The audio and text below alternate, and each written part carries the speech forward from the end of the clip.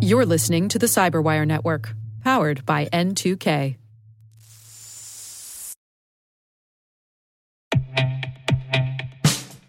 And now, a message from Cyberbit.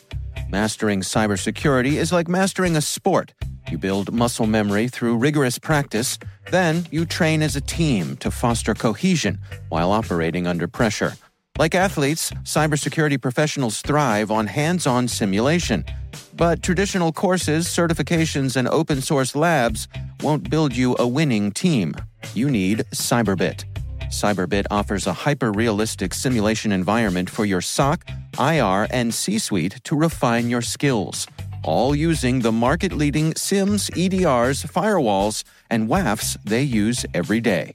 Cyberbit is offering Cyberwire listeners a free live-fire exercise. Sign up your team now at cyberbit.com/cyberwire.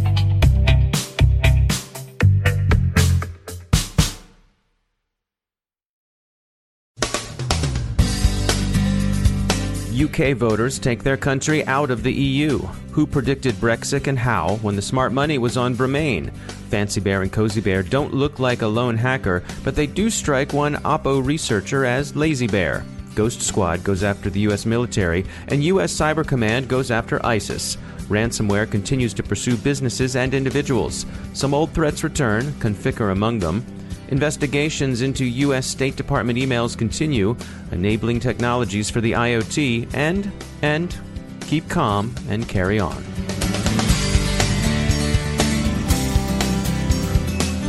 I'm Dave Bittner in Baltimore with your Cyberwire summary and week in review for Friday, June 24th, 2016. The big news today is, as we expected, that the UK voted yesterday to exit the European Union. The vote means that Prime Minister Cameron's government will be out by October at the latest. The decision to leave the EU will have far-reaching policy and market implications for cybersecurity as well. We'll talk a bit later with the CEO of Expert System, the company whose research into social media trends called the vote for Brexit when most other prediction markets, even the betting shops, had the smart money on Bremain.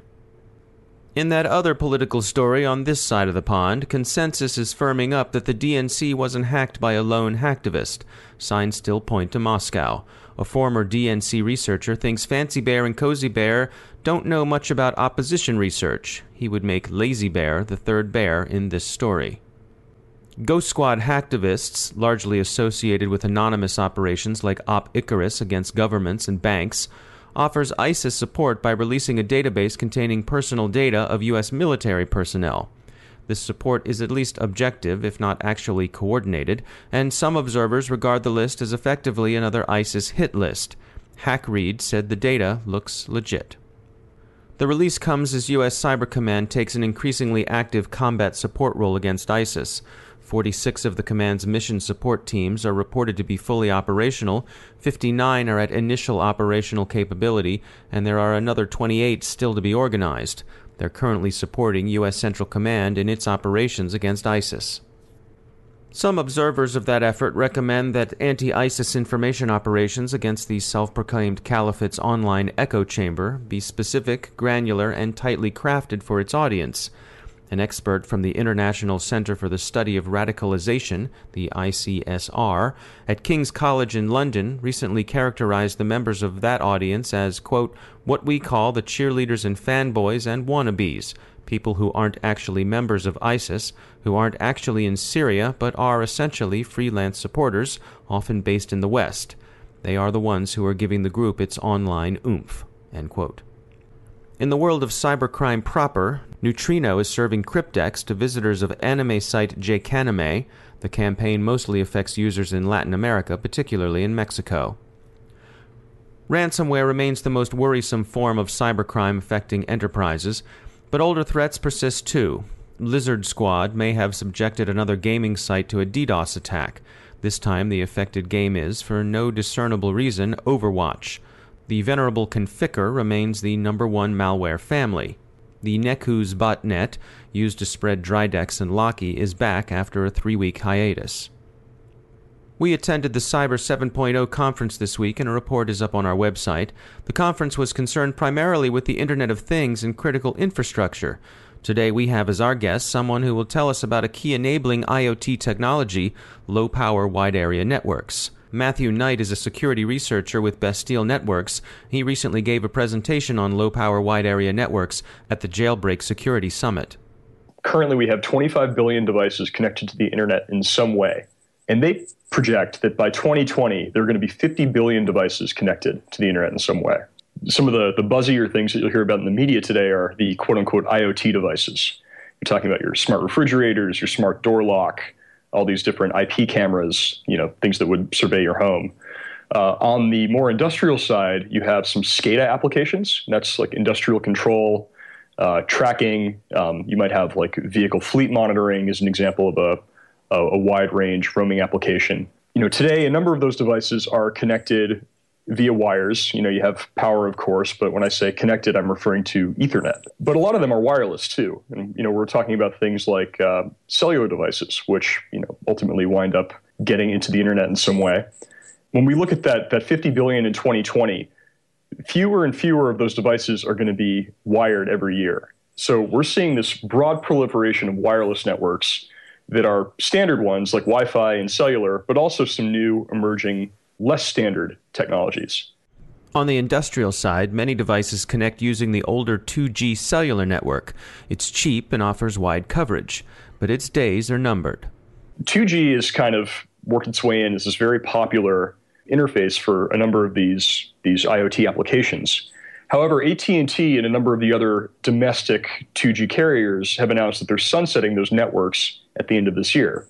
They want to repurpose that spectrum for some of their more modern technologies. The 2G standard is very old at this point. So they're going to be turning those towers off and using them for something else. This opens up opportunities for low-powered wide-area networks. The best way to describe it is it's just like cellular data service, but optimized for IoT and low-bandwidth applications. So when I say it's just like cellular data service, it's a very similar network architecture. You have a network of base stations. In LPWAN terminology, they're often called gateways. And then you have end nodes that connect directly to that network of gateways via this wireless interface. LPWANs have the advantage of enjoying much lower startup costs, in large part due to the type of RF spectrum they use. Cellular base stations operate on restricted spectrum. You have to own the rights to operate on it in order to legally transmit, and the FCC regulates that. Now, there exist a number of pieces of spectrum that are referred to as ISM spectrum. It stands for Industrial, Scientific, and Medical, if I am getting that acronym correct. That is what is referred to as unlicensed spectrum. Basically what that means is you're allowed to transmit in it so long as you're abiding by certain rules and principles without having a dedicated use license from the FCC. And that's the sort of thing that Wi-Fi and Bluetooth, those are all in the 2.4 gigahertz ISM band. And when you go to Best Buy and buy a router, you don't have to immediately send off to the FCC for permission to use it. It's compliant with the FCC's ISM rules, so you're allowed to just take it out of the box and plug it in and emit. These low-power wide-area network technologies that are gaining the most steam all operate in the ISM bands, which means that in order to become a network operator, you do not need to own a spectrum license, which is really profound because that takes out an enormous cost of putting up a network. Of course, there's a downside to using unlicensed spectrum. It can be crowded and noisy with lots of interference. Not only is there the potential for it, it's virtually guaranteed that you're going to have all sorts of collisions and all sorts of interference in these unlicensed bands. And the way that they address that is through their PHY layer technology. They've designed the PHY that is the lowest level, the lowest definition of the electrical specification to be very resilient to interference. So they have a number of very interesting technologies there that give it a very strong link budget. That is its ability to extract signal from noisy channels and also contributes to its range. As manufacturers bring LPWAN products to market, some of their performance claims are quite impressive. There's one LPWAN called Sigfox that advertises 10 years on a single AA battery, which is quite dramatic. I haven't tested that, but that's what they're claiming. And in terms of range, LoRa, the technology that I've spent a bit of time looking at, advertises up to 13.6 miles. So the performance is pretty dramatic.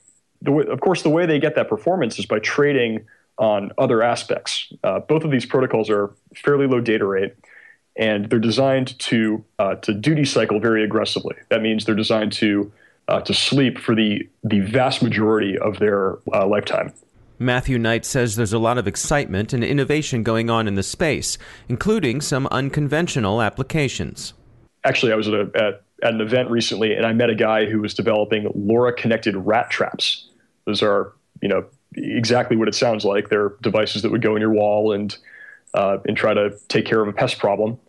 But he wanted to know if they were being effective or not. So now whenever it catches a rat, it will send a message up over LoRa and let him know.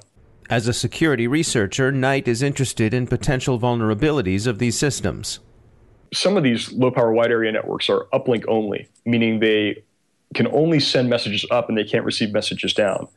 And one of the effects of that means that they cannot wirelessly receive firmware. So if there's a bug that they're deployed with, they will have that until somebody physically goes there and either updates it manually or replaces the device. So there is the opportunity for some of these vulnerable devices to become entrenched for quite a long time. That's Matthew Knight from Bastille Networks. He recently gave a presentation on LPWANs at the Jailbreak Security Summit. You can download his slides from that presentation at the Jailbreak website. Investigation into email security at the U.S. State Department continues as more emails come to light revealing the department's temporary lowering of its spam filters to enable its networks to receive email from former Secretary Clinton's private server. The former secretary's concern, as expressed in contemporary emails, was to avoid any risk of the personal being accessible.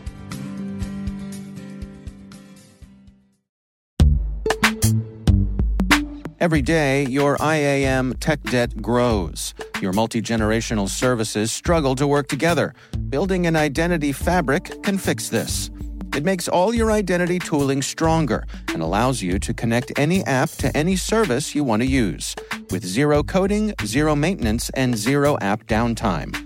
Strata's identity orchestration platform separates the identity logic from your applications, so you can optimize existing IAM tools and manage them in a single control plane. Now, every vendor, standard, and architecture work together. In short, building your identity fabric means you can secure your non-standard apps, keep your complex access policies, retire outdated IDPs, and modernize in record time. So build your fabric with Strata Identity and get rid of tech debt for good. Visit strata.io/cyberwire, share your identity priorities, and receive a pair of AirPods Pro. Offer valid for organizations over 5,000 employees. Connect today at strata.io/cyberwire.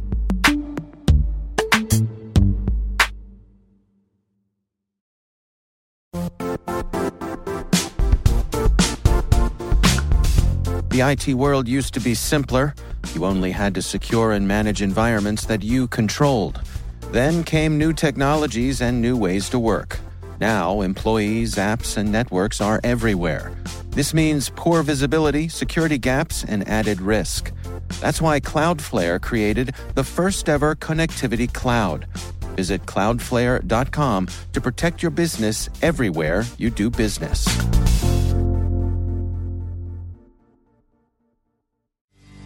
And I'm pleased to be joined once again by Malek Ben Salem. She's the R&D manager for security at Accenture Technology Labs. Malek, I know something you wanted to share with us was your take on software-defined security. What can you tell us about that?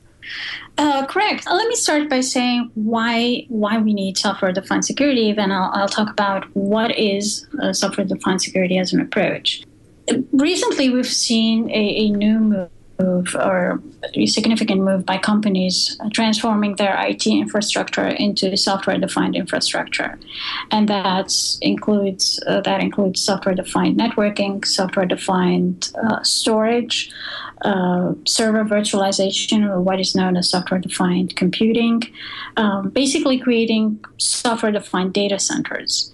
And what this enables is that everything is provisioned, controlled, configured through software, which makes their IT environments very dynamic and agile.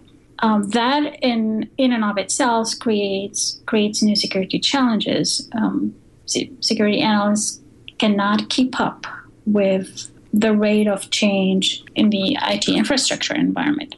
And that is why we need a new security management mechanism. And this is where software-defined security comes in. Software-defined security basically is a new approach for security management that abstracts the security management from the actual physical attributes of security controls. Through this abstraction, it makes security controls independent from the underlying security appliances or hardware, and it makes security management more dynamic, more easily handled by security analysts. So is this a matter of sort of setting up automation to be able to keep up with the velocity of what's happening on a software-defined network? Is it that sort of thing? Yes, absolutely. Automation is absolutely one piece of it, but it's not just automation. It's also providing more scalability, decreasing the complexity of the security management so that you can create services for certain security functions that are independent of the hardware. Let's say a firewalling service. Regardless of the firewall that you have deployed within your infrastructure, all you need to configure is that firewalling service, which would be applied to all of your firewalls underneath, or an intrusion detection service.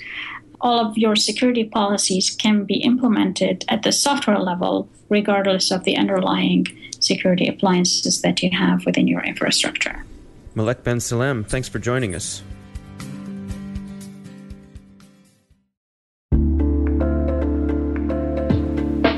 Are lengthy security reviews pulling attention away from your security program?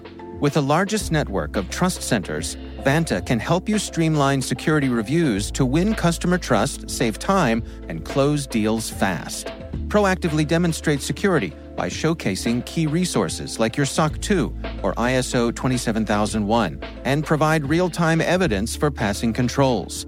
And when a security questionnaire is required, Vanta takes the first pass for you. Visit vanta.com/cyber to take a self-serve tour. That's vanta.com/cyber.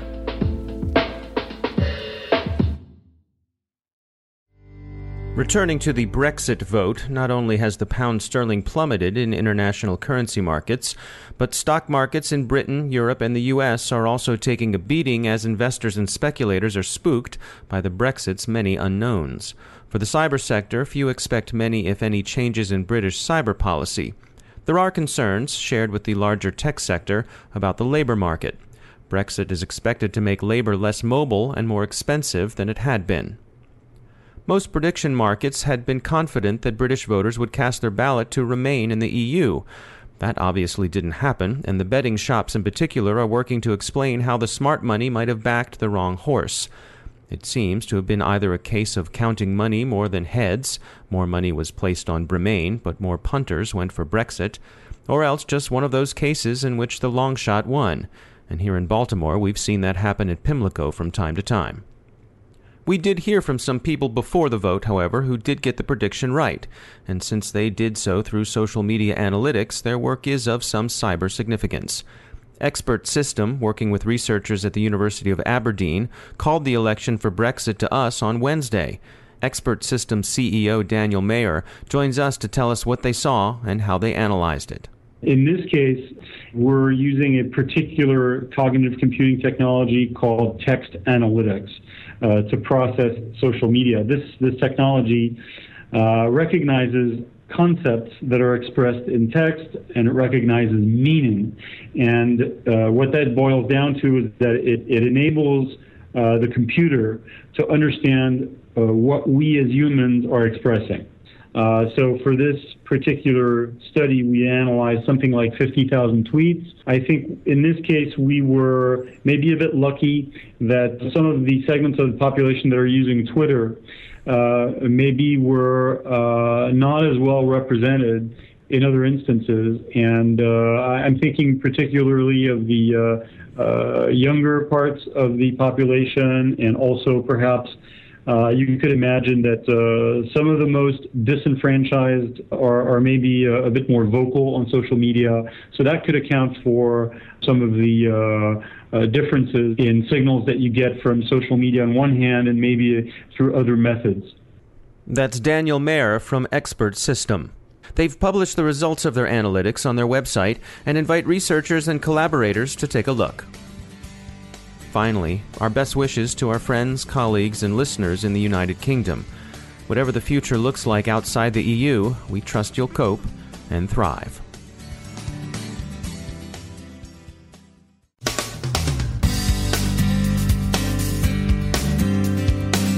And that's the Cyberwire.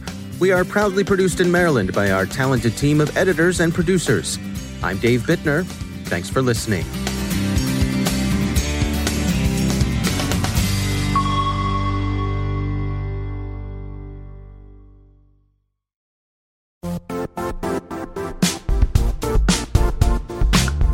And now, a word from our sponsor, Zscaler, the leader in cloud security.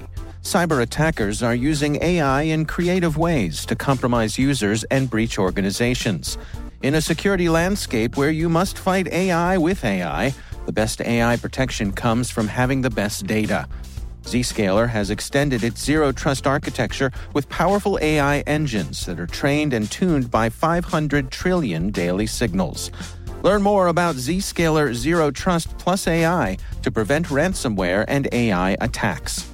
Experience your world secured. Visit zscaler.com/zerotrustai.